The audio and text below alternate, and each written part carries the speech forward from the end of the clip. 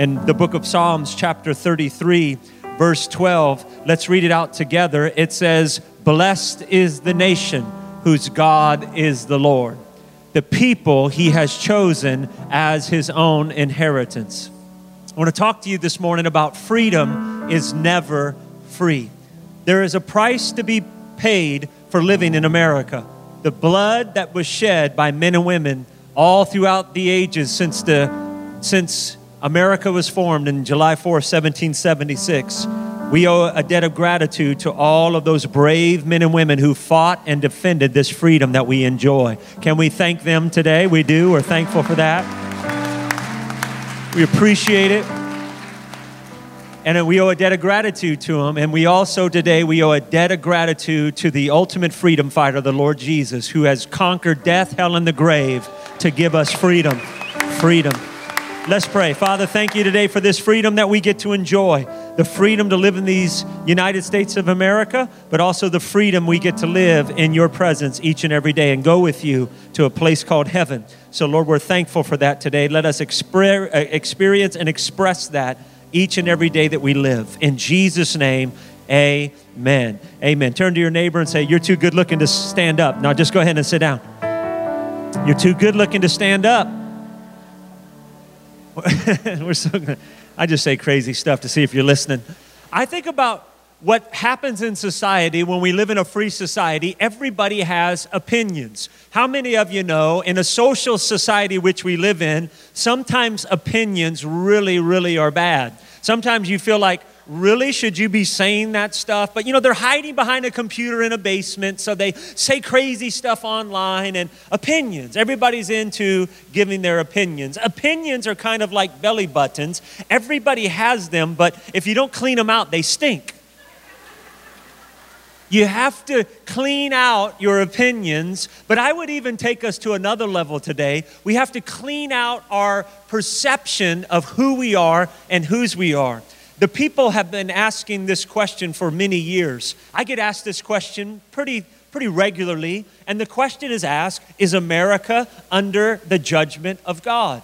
In this great society in which we live, and all of the political upheaval and the turmoil, is America under the judgment of God? We read in Deuteronomy 28, the Bible says, if you obey the voice of the Lord, it says, all these blessings shall overtake you. And then it gives a litany test of the blessings. You'll be blessed in the city. You'll be blessed in the field. You're going in and you're coming out. He says, I'll plant you by a tree of living water. Your leaf shall not wither, and whatever you do will prosper. God says, I'm going to make you, all these blessings will come on you when you obey the voice of the Lord. Now we know in the Old Testament that voice of the Lord of obedience has now been translated into the receiving of the Lord Jesus Christ, not by our works, by simple believing in Christ and his salvation. Now we get all those Deuteronomy 28 blessings, not because of, but in spite of. But interesting to note, in that same passage in Deuteronomy 28, it talked about the curse of a nation.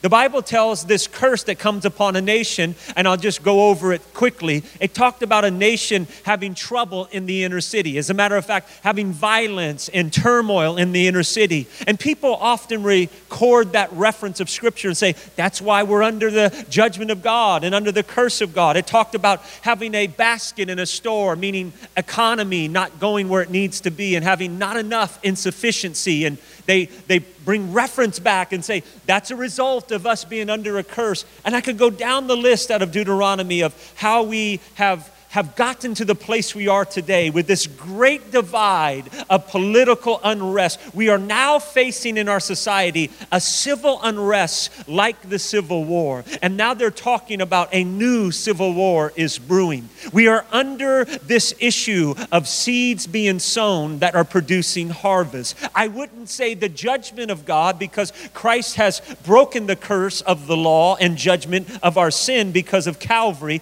But I do say that we are under the reaping of the seeds that we have sown. So I encourage us today to find a place of peace and rise above. How do you rise above? Because the Bible says something interesting out of Isaiah's chapter, in chapter 10, verse 1.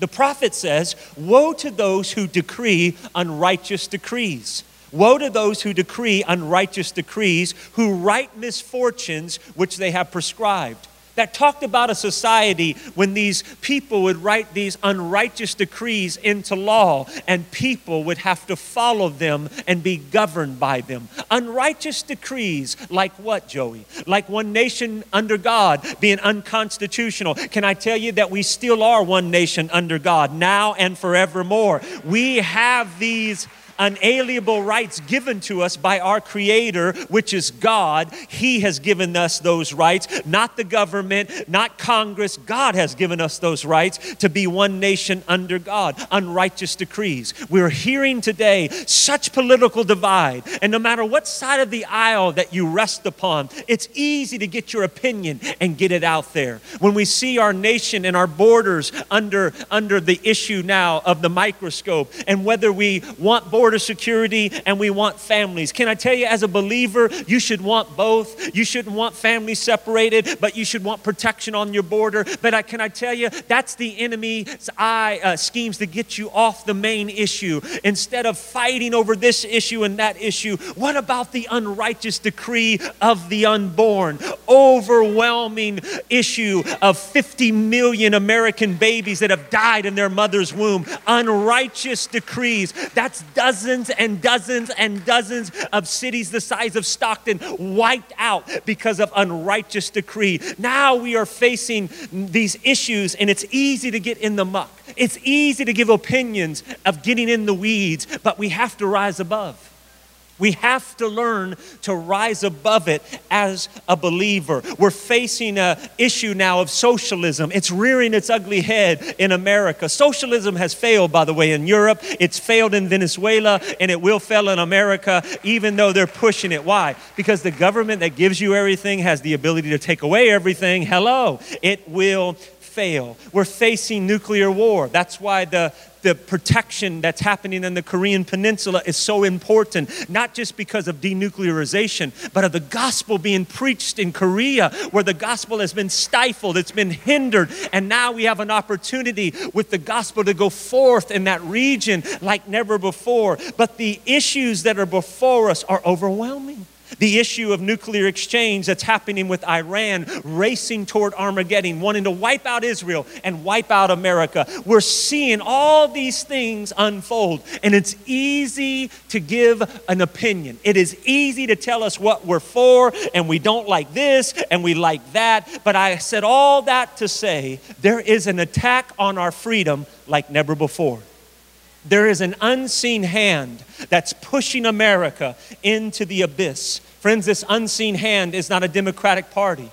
The unseen hand is not a Republican Party or a socialist agenda. The unseen hand is a demonic hand that is pushing America in a great divide to give their opinion instead of speaking kingdom. Instead of speaking those things that are not as though they are, it wants us to live in the muck and the mire of today's issues and opinions. Do you know historically, people as a whole resent reality? They really do. In the 1930s, when Adolf Hitler was coming to power, there was a man by the name of Winston Churchill. He talked about this coming storm and this madman coming on the world stage. Do you know they booed him in his seat in the House of the Lords? They called him a crazy troublemaker, but he proved to be absolutely right. And Hitler would be a great demonic force in the stage of human history. Do you know people say even now, America, Joey, it's too sophisticated to fall as a nation from within.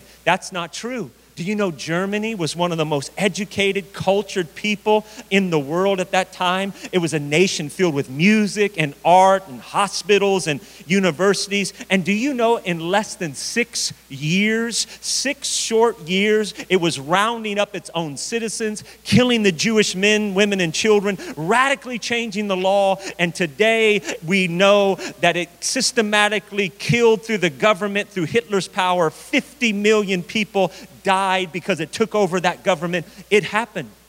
It happened. You say, well, what's the answer for all this? This unseen hand. The answer is you and I standing in the gap and becoming people of prayer. Becoming people that doesn't give opinion about, I don't like this and I don't like that and I like that and you should accept that. It's to become people of prayer, because prayer changes things. It's been said, when we work, we work. but when we pray, God works. You have to learn to talk to God about men before you ever talk to men about God. And it works. Prayer changes things. It's not the petitions over and over. It's the power of who you're praying to. In other words, the Bible says, what you ask in my name, I will do it. Prayer works. It worked for George Washington. He was the founder of our great nation when he was at Valley Forge, and defeat seemed imminent and it seemed impossible. The victory. The British had so much, and this new founding fledgling of a society called America had so little. What did he do? The history tells us, not your history books, but real history books, it tells us that this man got down on his knees in the snow of Valley Forge and he prayed. He prayed, and God brought forth victory in an impossible situation. Prayer works. It worked for Abraham Lincoln, the Civil War. Abraham Lincoln declared a day, a national day of fasting and prayer. And a nation that was divided, brother killing brother, father against son, a nation that was divided and against itself was healed because of the power of prayer. Prayer worked for Franklin Delano Roosevelt. That's the guy on the left. In Pearl Harbor, there were 3,000 bloody men that had died right there in the waters there in Hawaii. And this man got on the only platform that could reach the masses at the time. He got on the radio. It was back in the day. And when he got on the radio, this great leader of his day, he declared that we needed to unite and pray together. No matter what political aisle that you sat on or leaned on, he declared a day of prayer. And as a result, he prayed that those Americans' lives would not be in vain and that people's fears would be subsided by faith in their country and faith in God. And America became victorious in the battle. So what I'm saying to you today, it's time for us to get out of the little things and get to the greater things and become people of prayer. Because it's easy to give opinions. It's easy. As you get older, your opinions change. I remember when I was a young man, and now I yell at the TV like an older guy. I never even cared before. Now I find myself, my youngest daughter's like, Daddy, they can't hear you. I'm like, but they need to because I got the truth. But the Bible tells us in 1 Timothy chapter 2 in the New Testament, for we are to pray for kings and all who are in authority.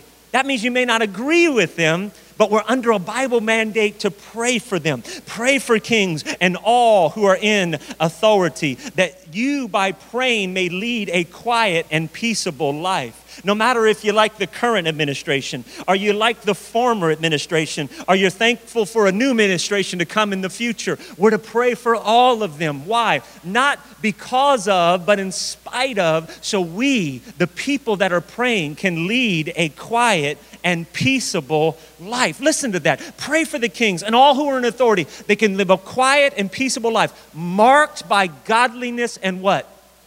By what? There's only 3 of you read. Dignity. Do you know when I see people on television or I see them protest and picketing, I don't see godliness and I don't see dignity. I don't care what aisle they fall on. All I see is people enraged with an opinion instead of leading a quiet and peaceable life. You don't change laws by picketing. You change laws by voting. And when you vote the Bible. You don't vote a pocketbook. You don't vote a Republican or a Democrat or an independent. You vote the mandate of the moral compass of your soul, the Bible. It's the answer. You say, well, that's kind of old school. Old school is still cool, bud. It's still the way to go. Thank you, whoever you are in the back that said amen. I'm teasing. I think it was Debbie, wasn't that Debbie? God bless you, Debbie. You're the only spiritual one in the room today. But the Bible says something amazing, that we have the ability to live a quiet and peaceable life by our prayers. Our praying for kings, our praying for presidents and district officials and people of influence, people of leadership. The Bible says he puts kings up and he puts kings down. So it's not our job to judge them. It's our job to pray for them. The Bible says if my people who are called by my name would humble themselves and pray and seek my face, I'll do something. I'll hear from heaven, I'll forgive their sin, and I'll begin to heal their land. The prophet Ezekiel speaks of a nation in such a time as this. In Ezekiel chapter 22, verse 30, it says, I've sought for a man, you could slash it woman, among them who would stand in the gap before me on behalf of the land. I've sought for a man among them who would stand in the gap before me on behalf of the land, that I should not destroy the land. So the prophet is being told by God, look for people who will not give their opinions, but they're going to stand in the gap. In ancient Israel, when the walls were breached, it was a sign that they were under attack and that they can be easily taken over.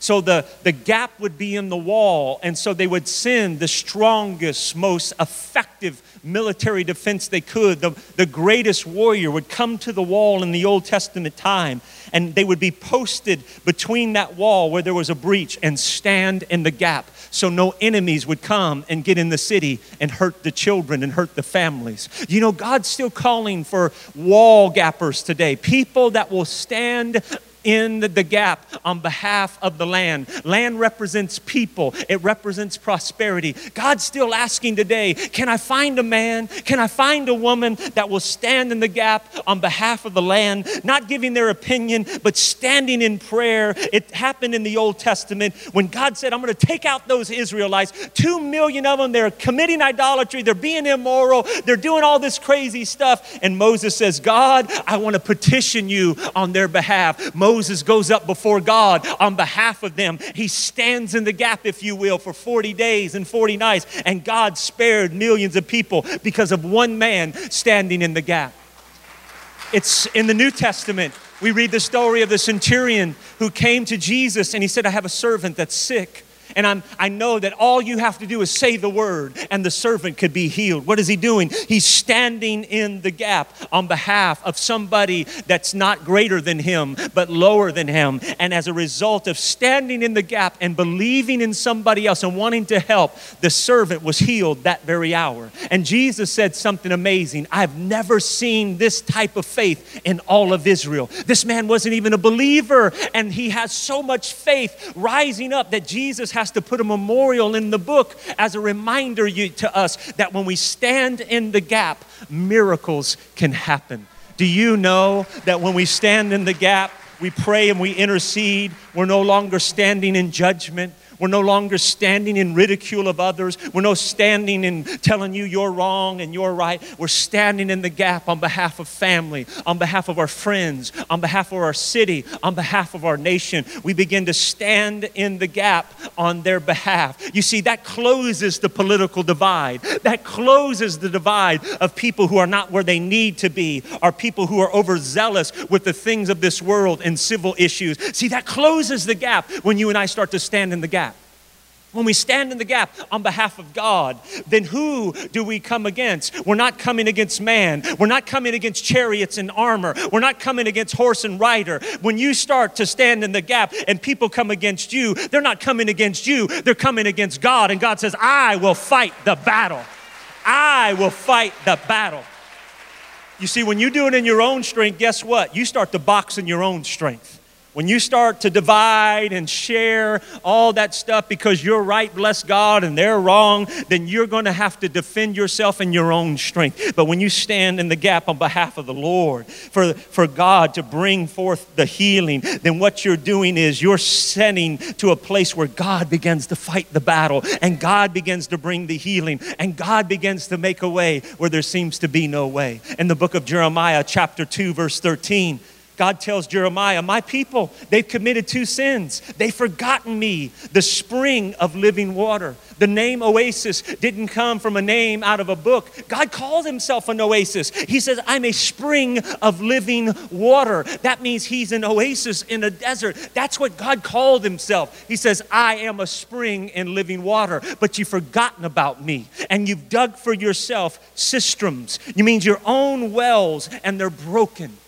Because you've forgotten that I'm the source. I'm the source of life. I'm the source of water. I'm the source that puts kings up and puts them down. I am the source. And God says, when you forget about me and you reject me and you reject my word and you don't stand in the gap, then you've committed these issues, and you have this issue now of having things, but you got holes in them. Now you've got water, but holes are going out because it's broken. You got money, but you don't honor me in the tithe and the offering. Now you've got bags, but you got holes in the dang bag, and you ain't got enough to make ends meet. You're not honoring me because now your body's sick, and now you need a healing from the Lord. But come back to a place of peace. Come back to honoring me and watch me fight on your behalf. So why is it that people lose their freedom? They lose their freedom because they reject God.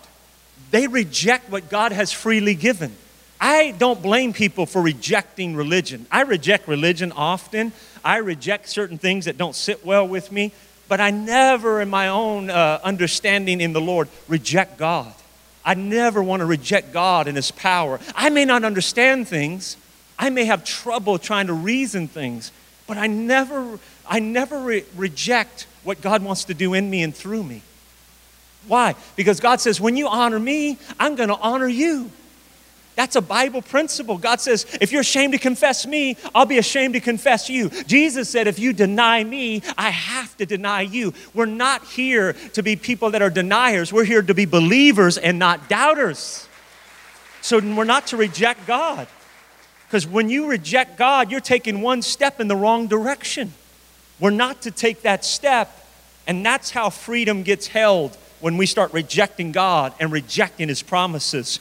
And also we lose our freedom by idolatry when we start putting our faith in other things. We start putting our faith in other gods or other ways and other methods, or putting our faith in money. You say, well, money talks. Yeah, mine says bye-bye.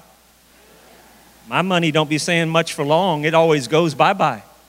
You and I have to know that God is the source of our strength. God is the reason that we're able to get up in the morning. Humanism is idolatry. Humanism is simply when we start to make ourselves God. In other words, I'm the master of my fate. I'm self-made. Can I tell you, a self-made man is wrapped in a very small package? It's true. I can do it on my own. You can't take your next breath without God's permission. You need to realize it is God. There's one thing you got to know. God is God. And there's another thing that you must know. You're not him. So you're never going to understand God with your head. You've got to have faith in your heart. That's why we sang that song earlier. And I wish you and I could get to a place of realizing that I'm never going to understand God fully with my head. I'm never going to understand him with my own reasoning. I've got to just accept his grace and his love and his freedom and walk in that freedom each and every day, because God is for me. He's not against me. Can I get help preaching this morning? As we close our time, and the worship team, please come. There's something to be said about freedom. Freedom is never free. Freedom is never free. It always costs something for freedom.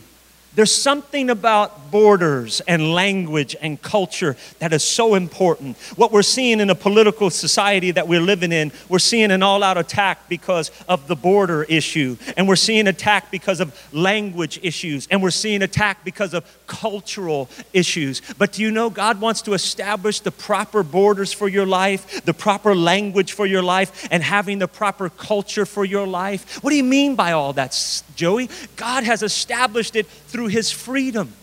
He's established it. You are to have borders. You are to protect who comes around you. You are to protect who you let in, your sphere of influence, your personal space. You know, this is your personal space. Anybody gets in that personal space, it's on like Donkey Kong. You're not allowing them in. They're violating your personal space. You have to know. You have to guard your heart. The Bible says, above all things, guard your heart. The heart has to be guarded. You have to have borders. And I'm not talking about southern border and protection because, and I'm not talking, get your eyes off that stuff. I'm talking about borders over your life. Heaven has gates. Heaven has borders. You have to get out of this political mindset and say, well, I'm against that because this political issue and that. No, you need to have borders. You need to have protection. Israel has borders. Heaven has borders. Heaven has gates. It's showing you and I have to have protection. You say, well, I don't believe that. You don't know the Bible. You've got to know the Bible. It's not a border to keep the wrong people out. It's a border to keep the right people in, to keep the right things in. And those other things are not going to have any access to. Borders, language, the language of heaven. What's the language we're to speak? You say Spanish, orale. No, not just Spanish, not just English. We're to speak the language of God. The language of God is faith. Speaking in faith. Speaking that word.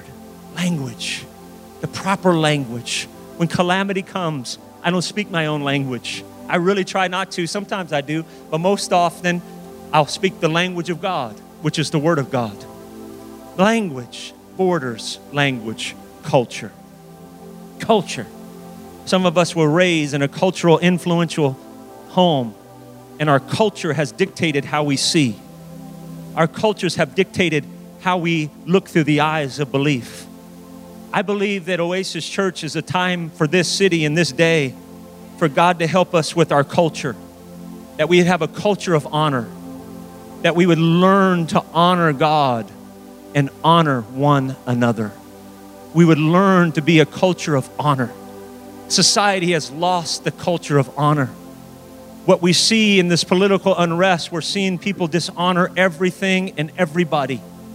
Now it happens in the church where people think it's okay to dishonor people and dishonor others. But that's not how we stand in the gap. God says, I want to establish around you some proper borders. I want to establish around you the right language. When you go through trials, when you go through adversity, I want to establish the language of love. I want to establish you the language of my power, my word. And I want to establish in you a culture of honor, to honor God in everything that you do, but learn to honor others. Even if you do not agree with them, you're to honor them anyway. See, the church has got to get off its political high horse and become everything God's called it to be, salt and light. Salt and light. We engage the society by being salt and light. I didn't say disrupt those things because you should get, if you want to cause political change, go run for office. I'll help you if you're godly. If you're not godly, me no help you. I'll be honorable, but I'm not helping you. But I'm telling you that for a reason, because I think it's a tipping point that's happening in our society. There's something that's happening in this unseen hand that's pushing, and it's trying to drag the church of the living God into the muck and the mire of this political unrest. And I say, let it not be so with us. Let it be this day that we are people of faith, that we are people that rise above any political party. We rise above any political agenda. We rise above the Republican Party, the Democratic Party, the Socialistic Party, the Independent Party. We rise above the Libertarian Party, and we rise to a place of peace, to the kingdom of our God. Can't you see God doing an amazing thing in your life? Can't you see a freedom that was given to you today because Christ has bore it so you don't have to live in it? He has paid the price. Can't you see Jesus? He's hanging from the middle cross. He says, Father, forgive them, for they know not what they do. The price has been paid. Punishment has happened, not because of you, but in spite of you. Christ has paid it all. He has given freedom.